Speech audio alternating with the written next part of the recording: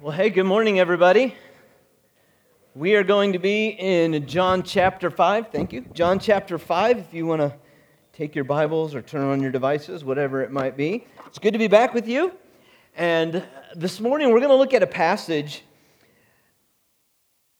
that really is a story that is a turning point in the ministry of Jesus as he walked here on earth in relationship with the religious leaders of the day. You see, up to this point, the religious leaders, they kind of maybe looked at Jesus with a little bit of intrigue, wondering where he was going, what he was going to be doing, maybe a little dumbfounded about some of the things that he said or some of the miracles that had been done. Up to this point, they had maybe even just tolerated Jesus because other people had come on the scene and claimed to be different things and people who were, like sent from God and stuff like that. But this story here, from this point on, the religious leaders, they wanted to put an end to Jesus. They wanted to stop him. They wanted to stop this movement that was starting. They wanted to stop it from going any further. And so from this point on, the scriptures will tell us that Jesus, that he was somebody that they sought to kill. Because Jesus, when he came, he did things that other people had not done, and he claimed things that the religious leaders didn't necessarily like, and he didn't necessarily adhere to their religious tradition. And so these guys, these religious leaders of the day, they saw Jesus as being a threat to them. Again, they saw him as a threat because Jesus had some influence that they never had. When Jesus spoke, people would say of him, man, he speaks like nobody else that we've ever heard before. And so Jesus had influence that the religious leaders, it's not that they didn't have any influence, but it was a greater influence and led people to a different place than where the religious leaders were trying to lead the people. And Jesus was also a threat to them because he was doing things in a way that had never been done, in a way that they didn't want things done sometimes even. And that's kind of what we're going to see here in this story today. And so I want to just jump right into our passage. John chapter 5, we're going to start in verse 1. And it says this, it says, afterward, Jesus returned to Jerusalem for one of the Jewish holy days. Now, obviously, the word afterward is one of those words that kind of causes you to maybe stop and kind of look at what had happened before. Right before this, there was a healing that had taken place, and before that, was a conversation that Jesus had where he went out of the way to have this conversation with a woman at a well. And we're going to talk just a little bit about her in just a moment. But it says that Jesus returned to Jerusalem for one of the Jewish holy days. And inside the city near the sheep gate was the pool of Bethesda with 5 covered porches. And crowds of sick people, blind, lame, or paralyzed, lay on the porches. So Jesus comes into Jerusalem, and he comes to Jerusalem around the time of one of the festival, one of the feasts that they would commemorate, that they would remember throughout the year. And we're not sure which one. And that doesn't really matter because Jesus, as we're going to see, Jesus didn't come into Jerusalem at this time for the feast to be able to keep the tradition of the feast. We're going to see that Jesus came into Jerusalem, and he came here not for tradition, but he came here to actually reach people. And we're going to see a healing that takes place. And Jesus was coming into town specifically for this. It was for the people. It wasn't for the religious tradition. We see that he comes to this place where there is like this pool of water surrounded by 5 different columns. And this is a place where there were a great number of people that had gathered. And these were people religious people, that the culture of the day, they would have said, you kind of want to stay away from these people because they were sick, they were lame, they were blind, they were deaf, and the culture of the day basically said that these people were unclean, that they were the way that they were for a specific reason, that God had cursed them. And so religious people would stay away from these kind of people that were gathered here around these porches and around this pool. They were lame, again, blind, maybe even deaf. In some way, they had some kind of a physical ailment that kept them from becoming all that maybe they had wanted to be. So they were there, kind of in a hopeless situation in their life. The scripture goes on, and the end of verse 3 and verse 4, it's not in some translations of the Bible, but it does clarify some things for us. And not only that, it's kind of referred back to as we walk throughout this passage. But it says here that these people who were lame, who were sick, who were blind, who were deaf, it says that they were there around this pool waiting for a certain movement of the water. For an angel of the Lord came from time to time and stirred up the water. And the first person to step in after the water was stirred was healed of whatever disease he had. Now, as you look at this situation, I think it's good to understand that this is probably like a last resort for some people.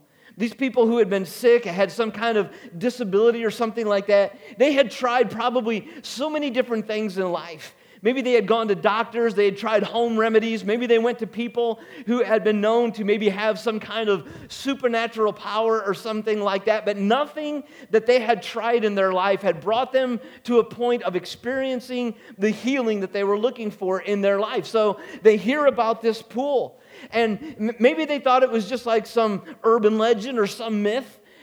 Maybe they believed that it was actually true, but whatever the case was, for them, they decided that they were going to come, and this was a last resort, and they come here, and they literally have come here probably to spend the rest of their life, or at least until they may be the one who would get into the pool and to be healed.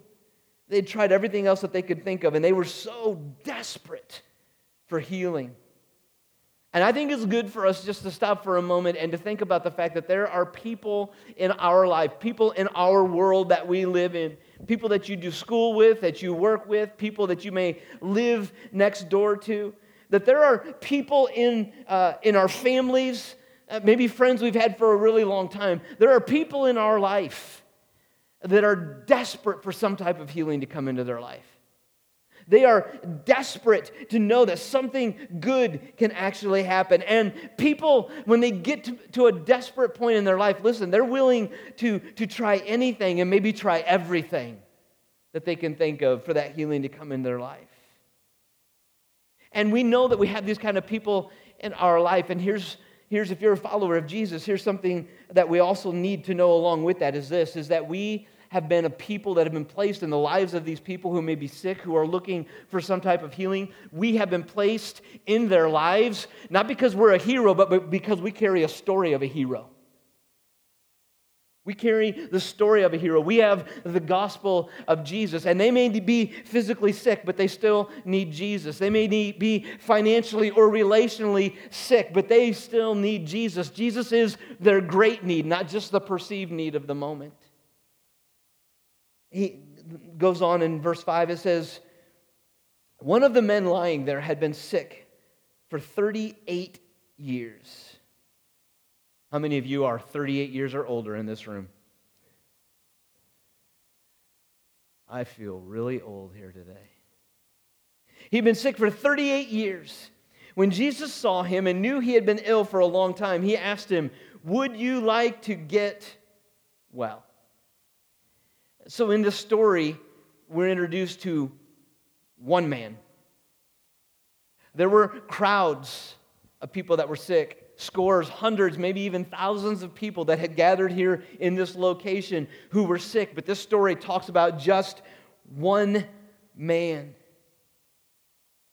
And Jesus had come to this place, and he comes to this crowd, and he wasn't seeking the crowd, he was seeking the one man. And this wasn't unusual for Jesus.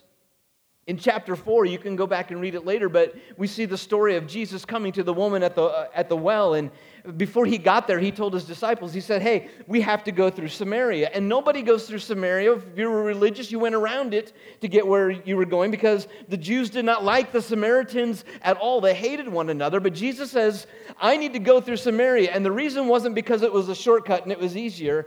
The reason was because there was one woman who was going to be at a well at the wrong time of day. Nobody knew she was going to be there, but Jesus knew that, and he knew that he needed to talk to her specifically. Jesus constantly was going to individual people to bring about healing in their life. And so Jesus comes specifically here in this story to deal with this one man's situation. And can you imagine Jesus? Because we know that Jesus, he had the ability to heal all of them. We also know Jesus was a man of compassion and love. And Jesus comes into this area where all these sick people were, and he's coming to one man, but he walks through the crowds. And I honestly think Jesus' heart was broken for each and every person that was there, the hundreds, maybe thousands that needed healing. But he just came that day for one. And I think that this is a good illustration for us to understand that as we walk through this life, we can be so overwhelmed with the great need of healing in so many different people's lives. And we can be so overwhelmed that we can become paralyzed in and of ourselves of doing anything at all because the need is so great, it's so overwhelming. So God, where do I start? What can I do for the great need? And God just says, start with one. Start with one. And this is what Jesus did. He did this with the woman at the well. And what did she do? What happened with her story? She went back to her village and she says, you all got to come see a man who knew everything about me. And the village did that. They came out. You see, one led to many knowing Jesus. You may not think that one is really a big deal, but it was a big deal for this guy on this day. The scripture says that this guy has been like this for 38 years. Now, the brokenness of this sinful world and wreaking havoc on his body for so long, and we don't know how old he was. We don't know if he was 50 and was like this and something happened in his life. We don't know if he was only 38 years old. We don't know his age at all, but 38 years is a really long time to be sick and to be desperate for healing in your life. We don't know how long this guy had been here at this pool, how long he had been waiting there in great anticipation and hope of him being the one who would be able to get into the pool to experience the healing that he was so desperately seeking in his life. Likely it had been several years. And this guy is laying there and he is unable to move. And we're going to see he doesn't have anybody to help him get anywhere else if he wanted to go anywhere else. But he didn't because this was his last hope. This was his last hope. And he did not want to miss his opportunity for healing. And then look at the question that Jesus asks him. Jesus looks at this guy and he says, do you want to get well? Now think about this for just a moment. Now, this guy doesn't know who Jesus is, okay? He doesn't know who Jesus is. He doesn't know that Jesus is somebody that has performed miracles, that Jesus is somebody who has the ability and the power to be able to heal him. We're going to see that here in a moment. This guy has no clue who Jesus is. So think about it from this guy's perspective. Somebody who you don't know walks up to you. You've been disabled for 38 years, not able to walk. You can't walk now. And somebody walks up to you and looks at you and says, do you want to be well? Now, he's Jesus. Jesus can say and do anything he wants to do because he's Jesus. Okay, so I'm not saying anything bad about this question. Jesus had a purpose for the question. But think about that from the perspective of this man. Have you ever had anybody ask you a dumb question? You would think that that's what this guy would be thinking. Like, what kind of a question is that? Of course I want to be well. Do you think I just like sitting here, laying here all by myself, separated from friends and family? I've been like this for 38 years. Of course I want to get up and I want to walk. Of course I don't want to be confined to this space right here. What kind of a question is this? It could have been very offensive to this guy for Jesus to ask this question. So why did Jesus ask this question? I think Jesus asked this question to bring the man some hope.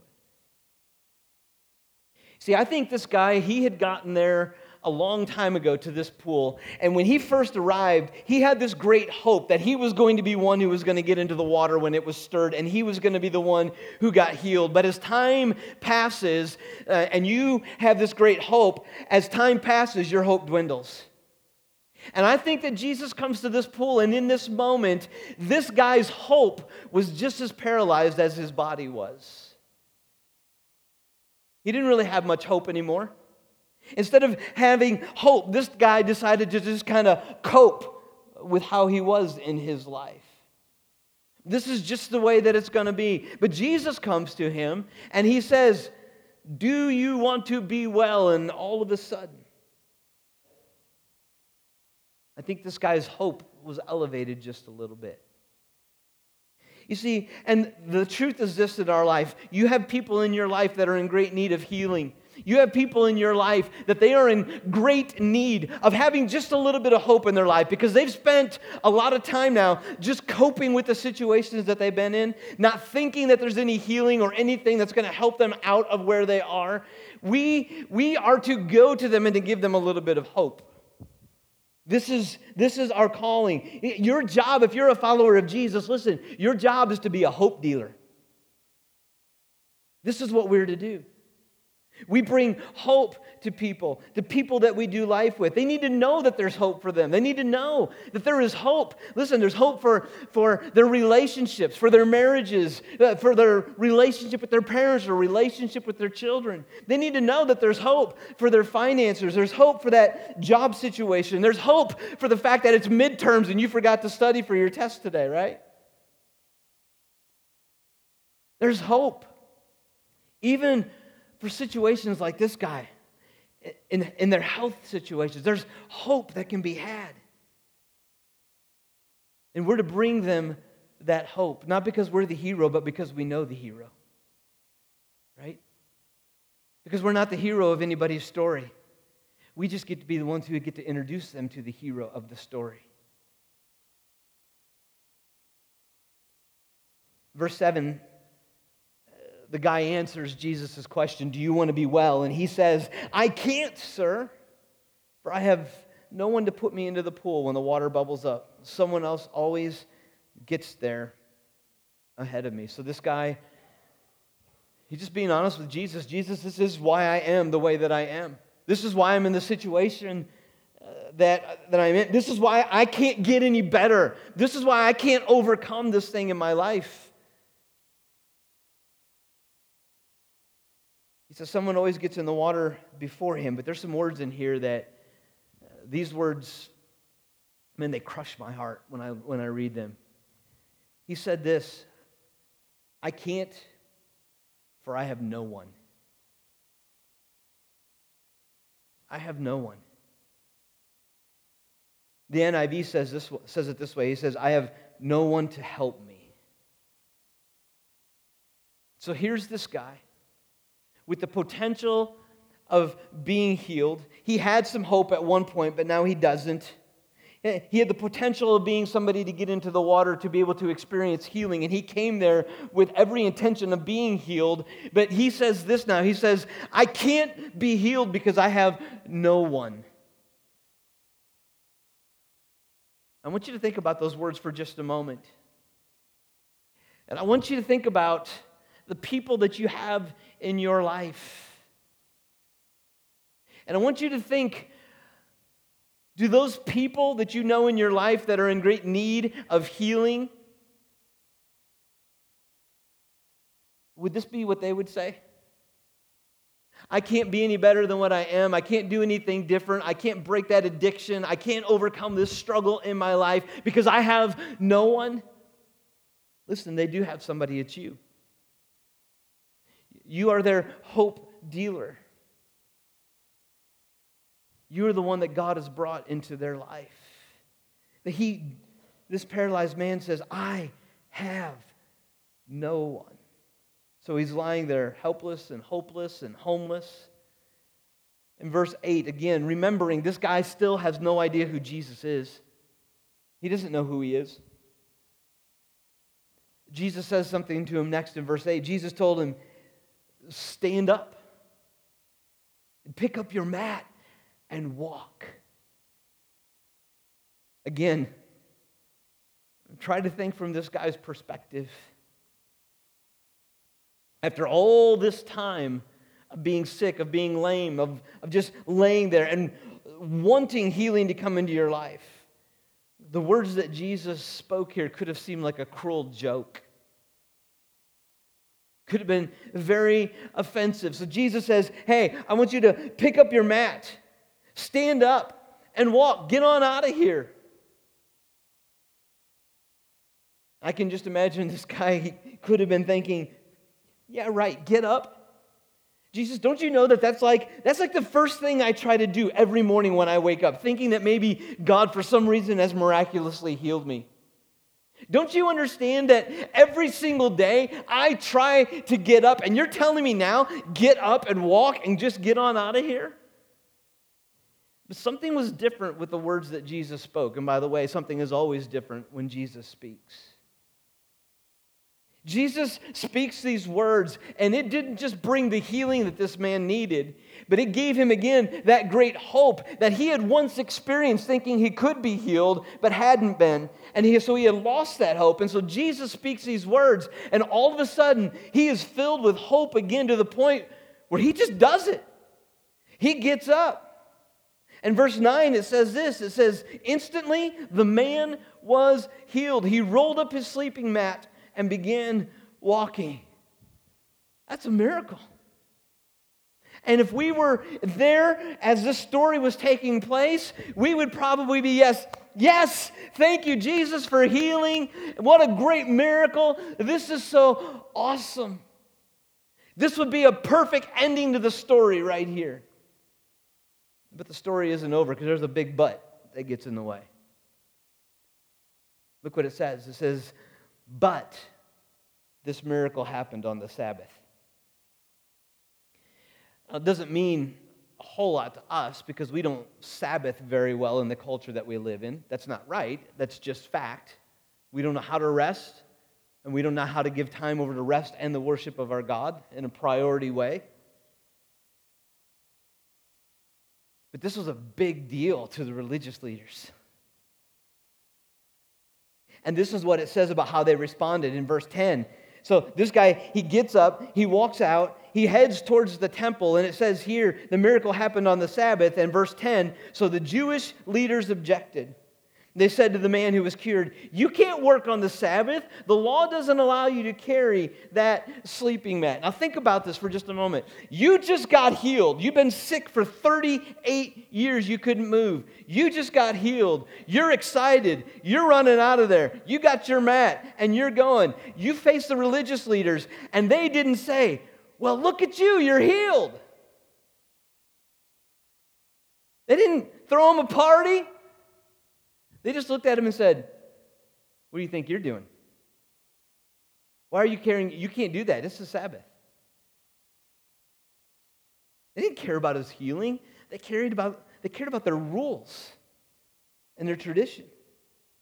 You see, the Jews had these rules that you were to follow on Sabbath days, and you pretty much weren't allowed to do anything. And the things that even you were allowed to, the Jewish religious leaders even put more restrictions on the Sabbath of what you could do than what the law had said that you were allowed to do. Now, the religious leaders said this: if you had, if you had livestock that fell into a ditch, you could go get them out on that day. You could feed your livestock. Don't let there be any healing on a Sabbath. Don't do any good like that. This is the way that they thought about it.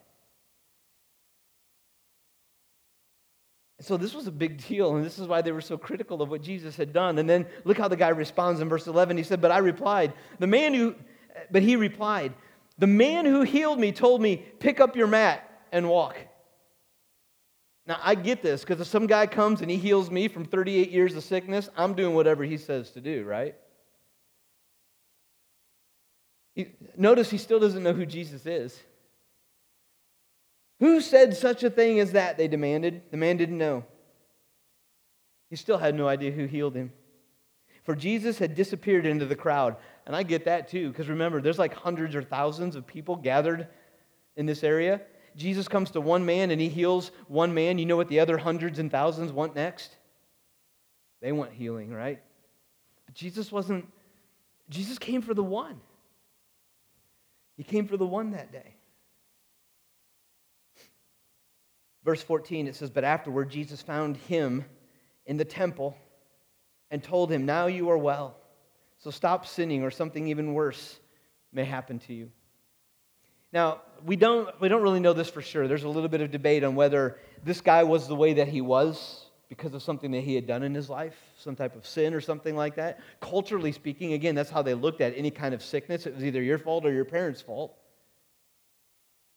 There's some warning here that maybe this guy was responsible for the circumstance that he found himself in because of what he had done previously. We don't really know that, so we won't read that into it. But Jesus, we do know this: once you experience healing in your life, that comes from Jesus, that comes from the hero, so to say. You're not just healed, but you're called to a greater way of living. You're not just healed so you can keep on doing the things. How dumb would it have been for this guy who got healed? Thanks, Jesus, but I think I'm going to stay right here. No. When you experience the healing power of God in your life, when it comes to your sin, listen, you are called to a better way of living, a different way of living. Jesus does this for this guy. He calls him to a different way of life. Here's what I think is kind of interesting about this, though, as well. So let's just say this guy did sin, and he was the way that he was, and it was his fault that he was sick. You know what I think is great about this story is, even though it was his fault, Jesus still loved him enough to go to him. And you know what that teaches me? It doesn't matter what the person in my life has done, where they've been, where they've ended up. It doesn't matter. They're still loved by God, and I need to go to them, and I need to be a hope dealer to them, right? Introduce them to Jesus. If Jesus didn't do this, I don't have the right to do this, to look at somebody and say, "No, you're too far gone." Jesus went to this guy. Even if it was his fault, Jesus still took the time out to go to him. Let me give you just two last things, and then we're going to be done.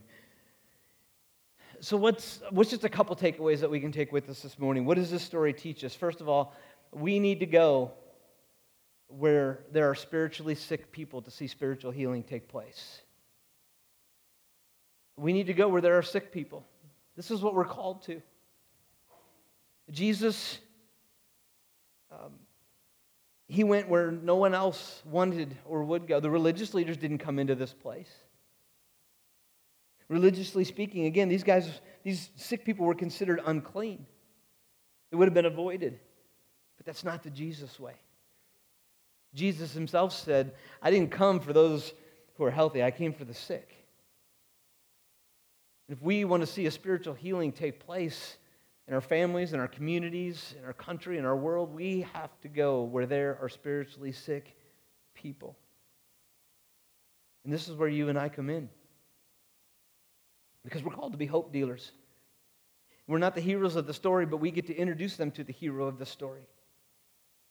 We get to introduce them to the gospel of Jesus and let them know that there is a spiritual healing that is available for their sinful sickness. Here's the second big thing that I think we need to understand, and it's this. Everyone needs someone to help. It's easy to look at somebody and just kind of brush them off. Think, man, no, they just need help. And who are we to be the ones to decide who gets help and who doesn't? Who's too far gone for Jesus to help or not?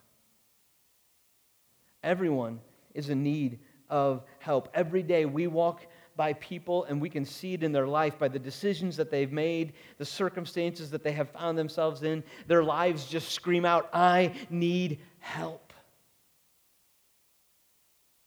And that's where we come in.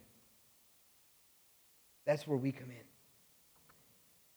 I go back to those words that this guy spoke. I have no one to help. Is there anybody in your life that you can think of that would be saying those words? Because that's their cry to you, to bring them a little hope, to bring them the gospel of Jesus, to introduce them to the hero of their story. This is our responsibility. It sounds a little silly, I know, but we're called to be hope dealers. So let's do that. Let's do that. Let me pray for you. Father, I just thank you for your word. I thank you for this responsibility that we have to bring hope to people that have no hope, to help people to see that there is a hero in their life. It's not us, it is you. I pray, Father, that we would just do our very best to keep our eyes open, spiritually speaking, to those who are in such great need of healing in their life. And I pray, Father, that we could bring them along.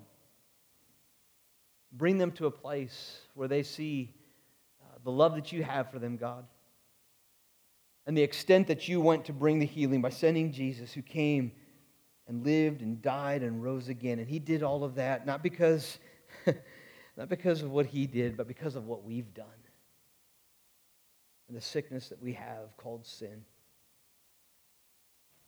God, help us to bring hope to this world. We pray this in Jesus' name. Amen. Thank you.